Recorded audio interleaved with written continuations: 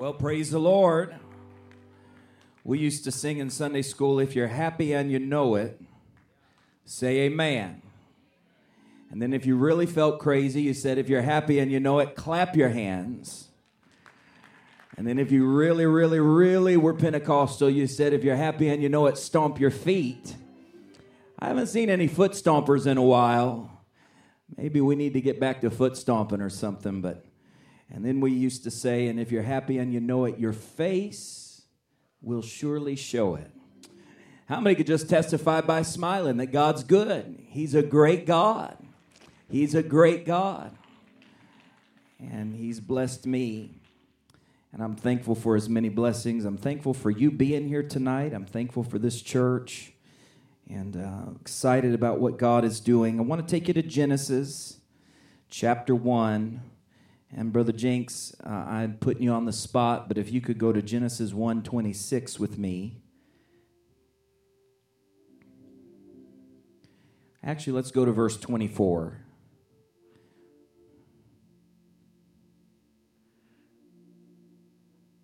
We'll just read that whole context there. Genesis chapter 1, 24 through 28. If you have your Bibles, it won't be in my slides, but And God said, let the earth bring forth the living creature after his kind, cattle and creeping thing, and the beasts of the earth after his kind, and it was so. And God made the beasts of the earth after his kind, and cattle after their kind, and everything that creepeth upon the earth after this kind. And God saw that it was good. And God said, let us make man in our image. Everyone said, image. After our likeness, and let them have dominion over the fish of the sea, and over the fowl of the air, and over the cattle, and over all the earth, and over every creeping thing that creepeth upon the earth. So God created man in his own image. In the image of God created he him, male and female created he them. Let me just read that one more time. He created them male and female. And God blessed them, and God said unto them, be fruitful and multiply and replenish the earth and subdue it, and have dominion over the fish of the sea, and over the fowl of the air, and over every living thing that moveth upon the earth. And so tonight I'm picking back up in our lesson, 10 signs you might be guilty of self-idolatry. 10 signs you might be guilty of self-idolatry. And we're going to pick up with number 4, and we're only going to do a couple, and we'll finish up next week. Let's pray, and then you can be seated. Lord, touch our hearts. Help us, I pray, that we could understand what idolatry really is, what it means, God, and how to avoid it, to understand how serious it is to you, Lord, and not something to be taken lightly. And we give you praise, and we magnify you and you alone, O God. And everyone said in Jesus' name. And so God, and you can be seated, thank you. So God, when he was creating the world, and he created Adam, and then, of course, he created Eve, mankind was created in the image of God. This is something that we understand in a Judeo-Christian culture, the lingering understanding that God created us in his image. And there's a sacredness to that we often forget. For example, and I'm not going to tarry on this long, but in one of our points last week when we talked about idolatry of self and vanity and pride and obsession with beauty and outward things, oftentimes a sign of self-idolatry is someone who is intent on changing their God-given image. When God creates us, I was talking to my daughter about this today, how she was learning about DNA in school, and so we were talking about how every human being has their own distinct DNA that was given to them, encoded by God. Did you know that God is the great designer? He's the great coder. And so God puts a code inside each and every one of us that forms our eye color, our hair color, our skin color. All of this comes directly from God. Man can't duplicate it. God has created the world in such a way, and humanity, which was created in his image. He has a unique plan for the outward appearance of every single living person. God did that. That's why we used to hear a lot of sermons about how every fingerprint is unique. That's how God is. He makes all of us differently. He gives us distinctions. And culture tries to tell us what beauty is. Culture tries to tell us what acceptable is. But God says, I made you, and you are my creation, just the way you are. So when you're living in a society like ours that has so much money and so much free time and so much vanity that people are obsessed with things like changing their appearance through surgery, for example. Plastic surgery has become common. It used to just be the rich people, and now everybody's saving up to get plastic surgery. What is that? That is a culture that is obsessed with self. It's a culture that is intent on changing the image that God created them in. And you cannot forget that God created you in His image. And that ought to give you a sense of self-worth. Don't let the world decide what your worth is. Don't let the world define what beautiful is to you, or what handsome is to you, or what special is to you. God created you, and God does not make mistakes. God did not create you by accident. And so whenever you see people who are intent, one of the reasons that Scripture is so serious about gold and jewelry and wearing it and things of that nature and prohibiting it is because gold and silver, all of these things were so much a part of idol worship, and it became something that people would literally wear as a reminder of the idol that they worshiped, and they became intent on changing who they were. That was the whole point of Jezebel and the culture that she came from, the Philistine culture, the culture of Baal worship, is that makeup was designed to change who she was, and she could put on a different face, a different front, a different persona.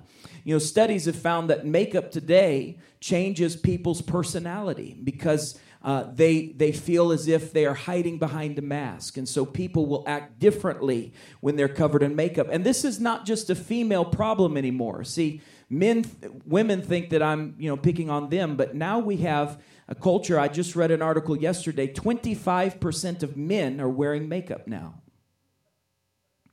And women have a problem with it, as they should. They don't like it.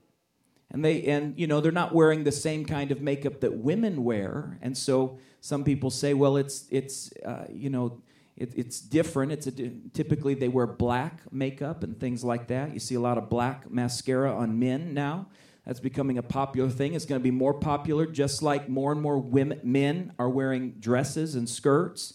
Anybody see that recent picture of the actor? It's a big viral picture wearing a skirt.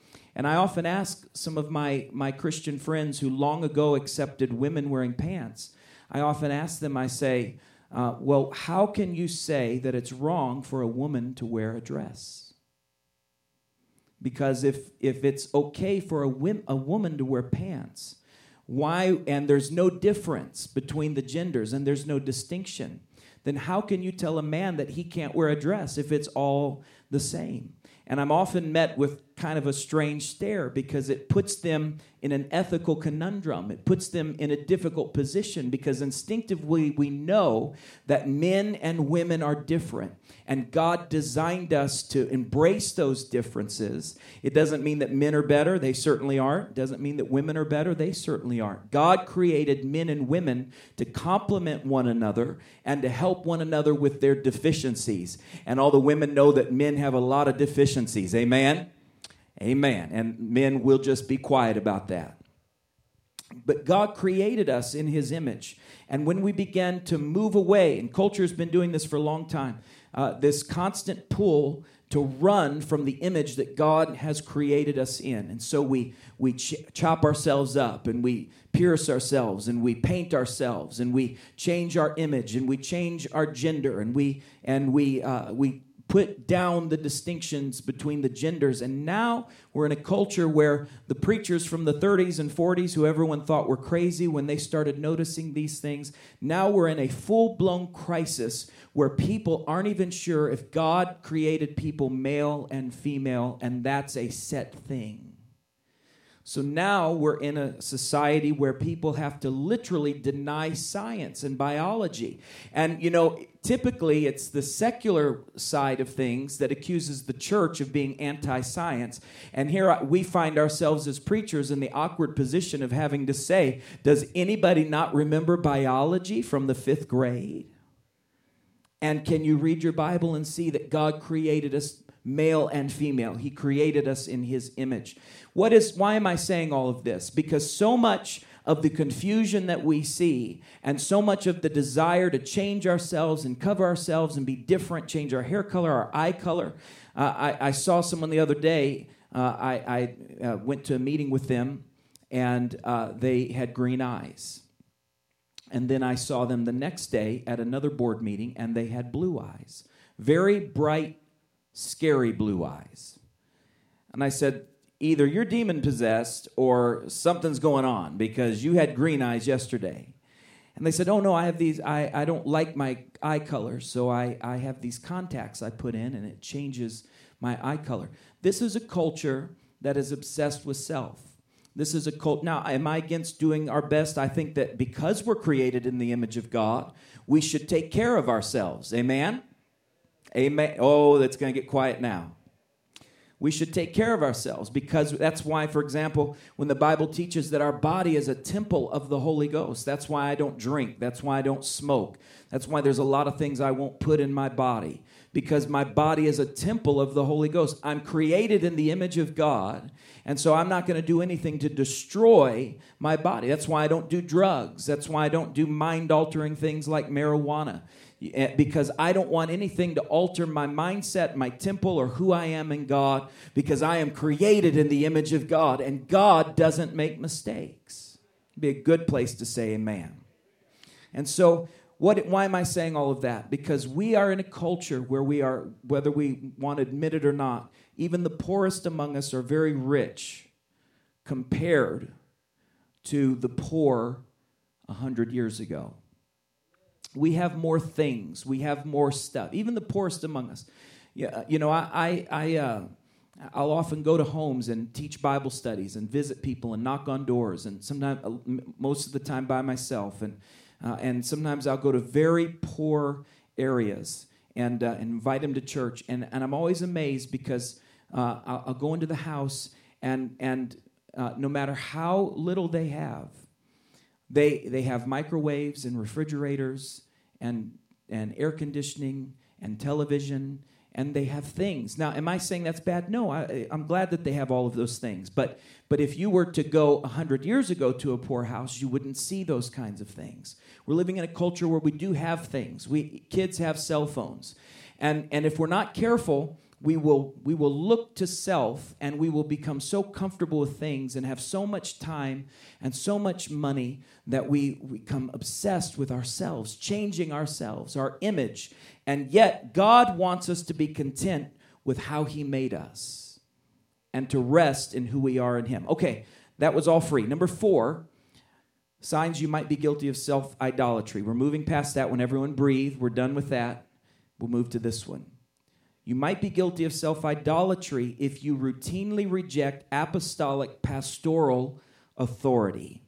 Or really, I could say it this way, if you reject any kind of spiritual authority, if you are incapable of being submitted in your own life to God-given authority, this is a sign that you are looking inward to yourself for all things and you're not submitted to the plan of God. Hebrews 13:17 says, obey your leaders and submit to them.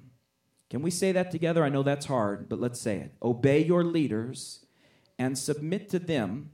Now, here's how you know he's not just talking about the mayor and the police officer and the chief of police and all of that. He says this. He says, for they are keeping watch over your souls. As those who will have to give an account, let them do this with joy and not with groaning, for that would be of no advantage to you. So your pastor gives an account to God for you. He gives it in this world and he'll give it in the afterlife. Your pastor in prayer gives an account to God for you. And in the afterlife, your pastor will go before God, and he will have to give an account for how he led and how he exercised his authority. By the way, a lot of people worry about pastoral overstepping or pastors taking too much authority. There's not a lot of danger of that in this culture because we're in a culture where people aren't going to let a pastor have too much authority anyway. But we're in a culture where if people were to look at authority, they typically run from it. But a pastor has to look for what is happening in your life and his life. And often people will worry, maybe a pastor will go too far, do something wrong. Here's the thing. God will judge a so-called pastor harshly if he leads incorrectly.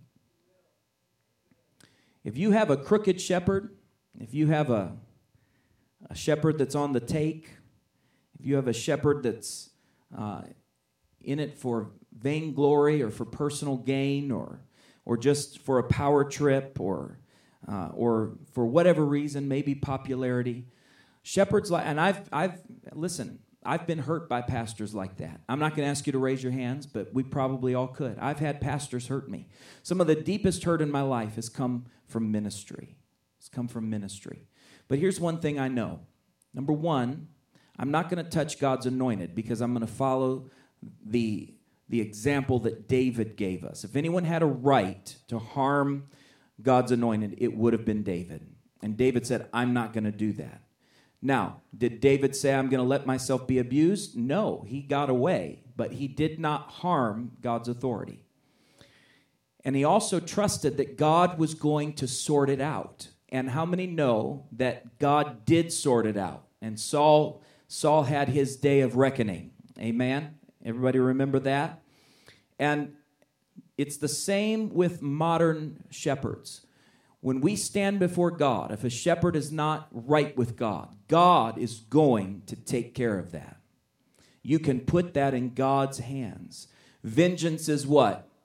Mine, saith the Lord. And by the way, you can apply that principle to every area in your life. I know that's easier said than done. Listen, I've been hurt by people, and I know how bitterness can start to creep in. But let me just tell you that in the end, it is not our job to take vengeance. Vengeance is always God's. Whether it's your brother, whether it's your sister, whether it's your boss, your coworker, your pastor, whatever it is, vengeance is the Lord's. And it is a form of self-idolatry to try to take vengeance unto yourself. Why? Because you're taking something that is God's and you're taking it unto yourself. You're taking something that is only in God's power to give, and you are taking that unto yourself. Anytime you're taking something from God and pulling it to yourself, that's a form of self-idolatry. And so if you can't be submitted to godly authority, then that's a sign that something is wrong in your spirit. 1 Thessalonians 5:12, we ask you, brothers, to respect those who labor among you and are over you in the what? In the Lord, and admonish you. How many like that word admonished? I don't. It's a hard word. How many like being admonished? You want to be admonished. You just want someone to really admonish you. You know, to be admonished can be a hard thing. I have been admonished many times. The greatest admonisher in my life is sitting on the second row right there. My mother. I am serving the Lord today because of the admonishments of my mother. And if she couldn't get through to me, she would take me to my father, and the admonishment would continue late into the night. And I didn't always like admonishment, but admonishment was good for me. I'm thankful for it in hindsight. There are many, many days. I've told this story before, but I'll never forget when I didn't change the oil in my car for a long time, and I ignored the light, and the engine blew up. And I had been used up until that point in time to going to my father, and he would just bail me out. And at this point, I was probably 19, something like that.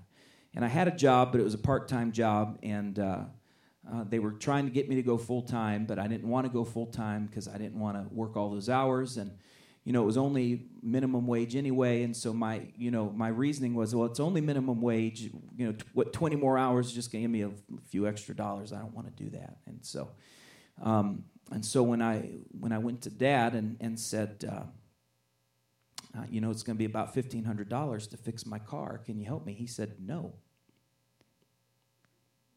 And I said, oh. That was one of those moments where you're going from childhood to adulthood. And y'all know adulting is hard. Can I get an amen? Adulting is hard. And I'll never forget that moment where I realized that he was going to let me fail if I didn't get up and stand up on my own. And that was hard for me. It was the first time that he had ever really said, if you don't get your act together, I'm going to let you fail. Did you know allowing someone to fail can be a good thing? It really can. You know, there's in Alcoholics Anonymous, they talk some about the idea of being an enabler. Enablers are people who help someone continue in a certain pattern that is self-destructive. You know, I sometimes worry in modern Christianity that we don't condone sin, but we do enable sin. Everybody all right? So we're not condoning this. We don't like it. We don't want them to be an alcoholic. We don't want them to be selfish. We don't want them to be evil. But we enable them through our actions, and we think that we're being kind. We think that we're being loving. But did you know that and a lot of people point to Jesus and say, well, Jesus didn't judge anybody. You're not reading the Bible I read. He said, go and sin no more, honey. Go. Stop it. He looked at him. He said, you're a brood of vipers. You whitewash everything on the outside, and on the inside, you're like, it's just gross inside. Jesus was very clear with people. Jesus did not enable anyone to sin. Well, he ate with sinners, Brother Ryan. Yes, he did. And he told them they were sinners. And he told them, you need to change. He did it with love. So when people come to me and say, well, I just hang out with my sinner friends and we do this and I say, well, okay, that's great. I don't have a problem with that. But because I'm trying to draw them to the Lord. Good. Did you tell them anything about the Lord? Well, we talk sports. Well, did you tell them that they need to change? Did you allow conviction to come into the conversation? Because every time Jesus sat down to bread with a sinner, he talked to them about what they needed to do to be saved. Yes, he did. And sometimes he wasn't invited places because people knew that he was going to speak the truth in love, but he was going to speak the truth. It is terribly unloving to be unwilling to speak the truth just because the truth is sometimes hard to hear. Did you know the truest things are hard to hear? The easiest thing to hear is a lie. Lie is very easy on the ears. People say, well, why don't people follow the Bible, Brother Ryan? Why don't they take it at its word? Because a lie is easier to hear. Our flesh would rather be told a lie. Our flesh would rather be told what we want to be true and not what is actually true. Did you know that? Eve wanted to hear that she could be like a god. That appealed to her flesh. She wanted to hear that she wasn't going to die. She wanted to hear that this was going to be no big deal. It appealed to her flesh. She liked that. It felt good to her. And so it wasn't true, but she did it anyway. And that's how millions of people are today. It's not that we're incapable of knowing what truth is. It's just that it's easier to believe the lie. It is. And so when you run from apostolic authority, that's a sign that you need to check your heart. That there's something that you're not submitted, and there's a part of you that is rising up in self-worship. Hebrews 13:7. Remember your leaders, those who spoke to you the word of God. Consider the outcome of their way of life. Everyone said their way of life. Consider the outcome of their way of life and imitate their faith. Okay, let me just preach this into you for a minute.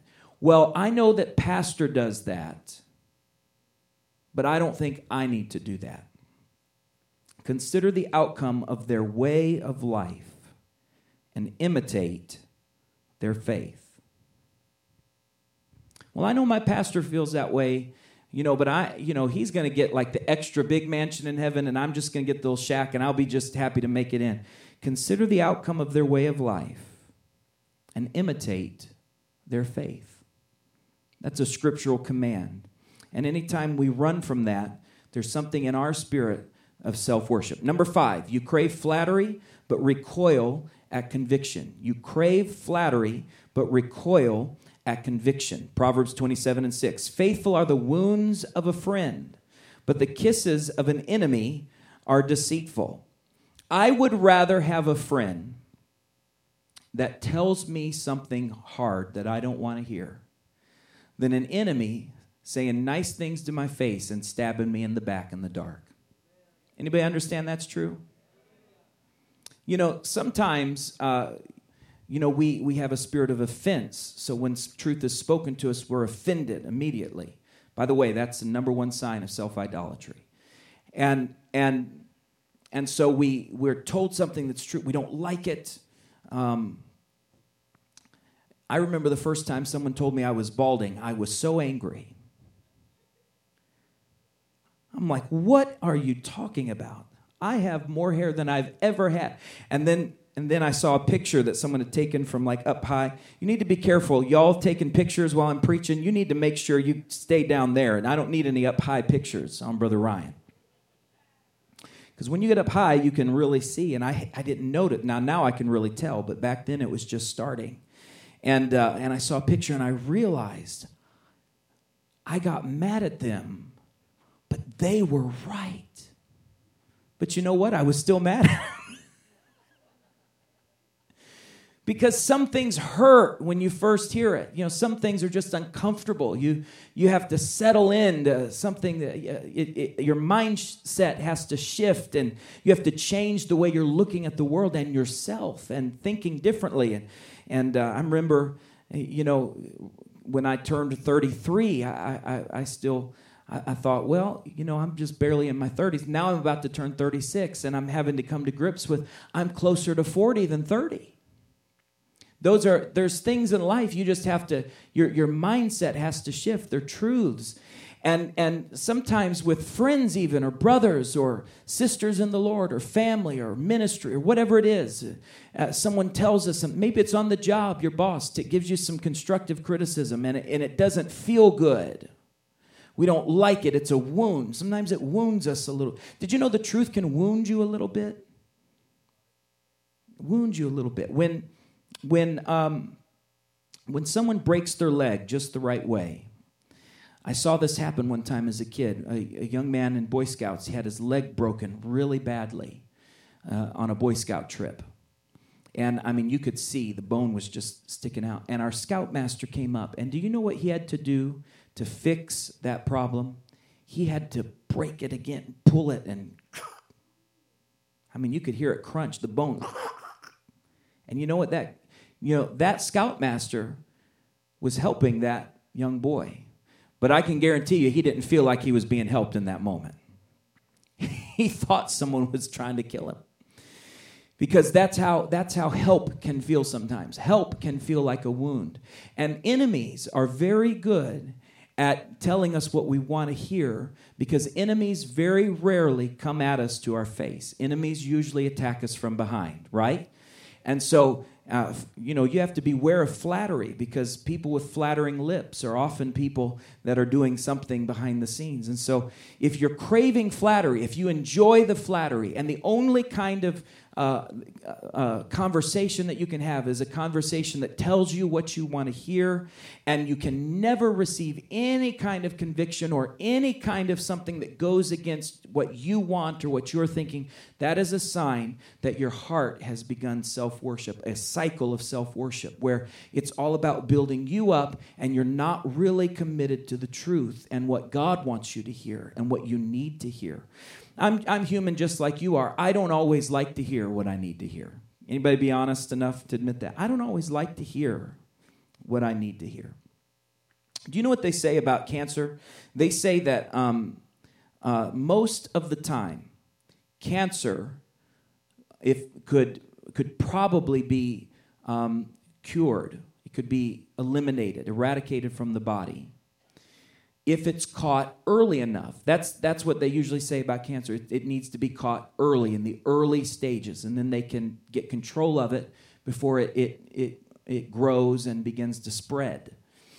But the problem is that many people, and doctors know this, it's a real problem in the community of doctors. I talked to a doctor about this last year. People will suspect that something is wrong. They'll feel a lump or they'll see something irregular, or they'll feel something irregular, and they'll suspect that something is happening, but they do not want to go to the doctor because they don't want to have to know for sure. It's easier to wonder for some people than it is to know for sure, because they're fearful of a bad report. Do you know some people are like that spiritually? They're very much like that spiritually. They know something's not right. They can feel it. They can sense it. It affects their movements, but they really don't want to know for sure. They would rather the kisses of an enemy make them feel like maybe it's okay. But real love, people that really love you, I can tell you, the people in my life, my family, people who really love me, knowing all my flaws and everything that's wrong, and seen every failure and every mistake in my life, the people that really love me, you know how I know they love me? Because they will tell me the truth when it hurts. They love me enough to be honest with me. And I love them enough to say, ouch, but I still love you. Amen? But I still love you. You know, sometimes in my prayer life, I'll say, Lord, I want you to speak to me. How many want to hear the voice of God? I'll say, Lord, I want you to talk to me. I want you to speak to me. But here's the thing. I want you to tell me whatever it is that you want to tell me, even if I'm not going to like it.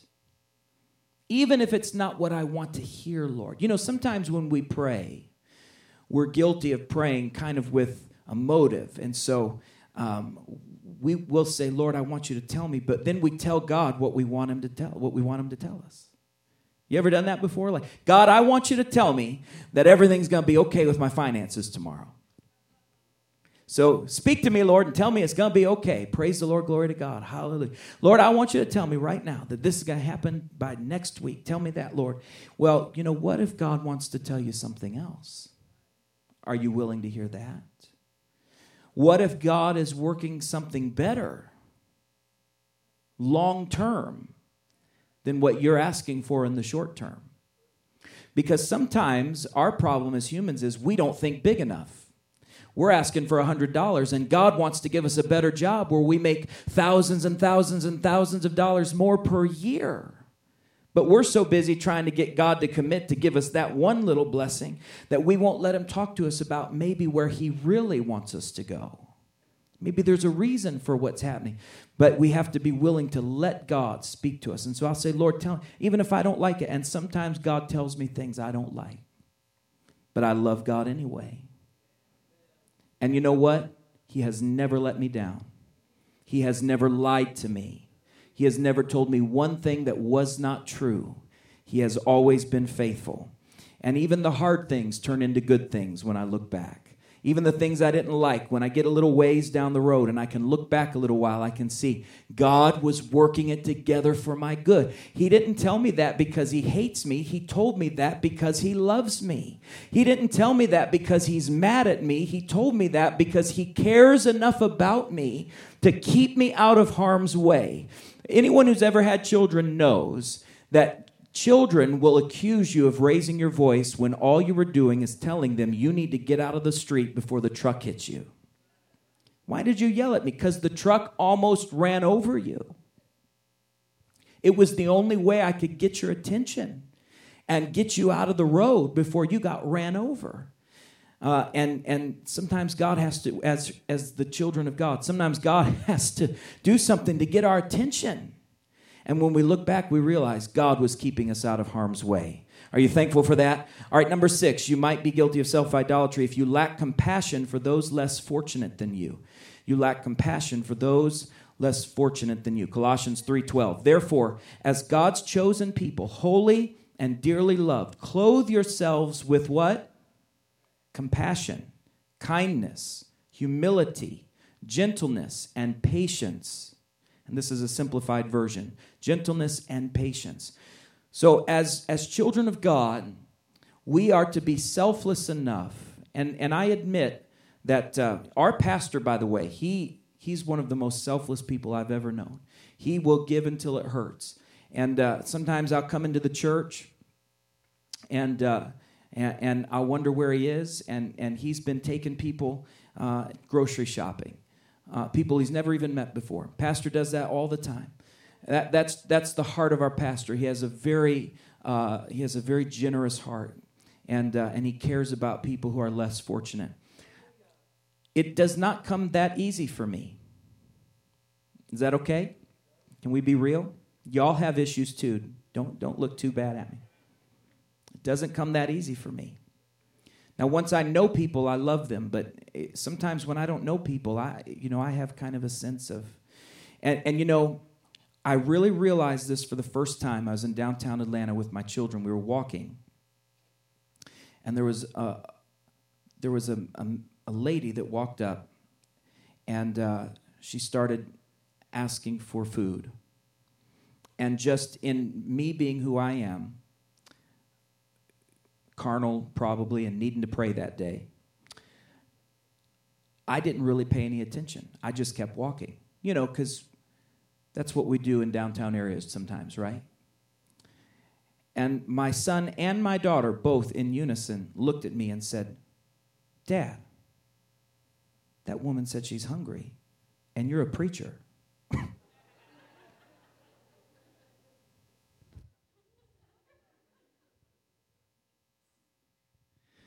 She got $100 that day because guilt overwhelmed me. But they were right. They were right. Sometimes kids, they will really hurt your feelings, won't they? They don't even mean to. They're just... And I realized in that moment, we have to guard our hearts. That's a form of self-idolatry when it's all about us. Our problems are the only problems that matter. What we have is the only thing that matters.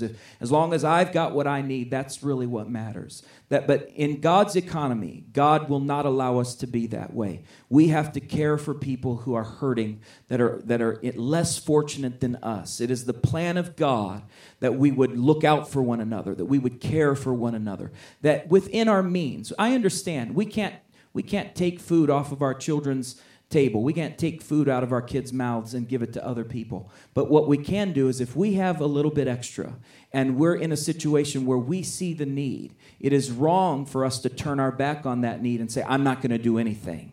Sometimes we even say, "Well, I can only do a little bit, and that little bit won't solve the problem, and so I'll just keep that little bit." And God says, no, it doesn't work that way. If all you have is a widow's mite, just give the widow's mite, be a blessing with what you can, and God can take that blessing that you gave, and He can multiply. And by the way, if everyone who called themselves a Christian would just give the little penny that they have extra, there would be no one suffering, because we would all be blessing someone somewhere, because that's the economy of God. God desires for us to be that way. And if we struggle with that, we need to look very deeply and make sure that we're not just in it for ourselves, that it's not just self-worship. All right, we're going to close with this one, number 7. You might be guilty of self-idolatry if you maintain a double standard.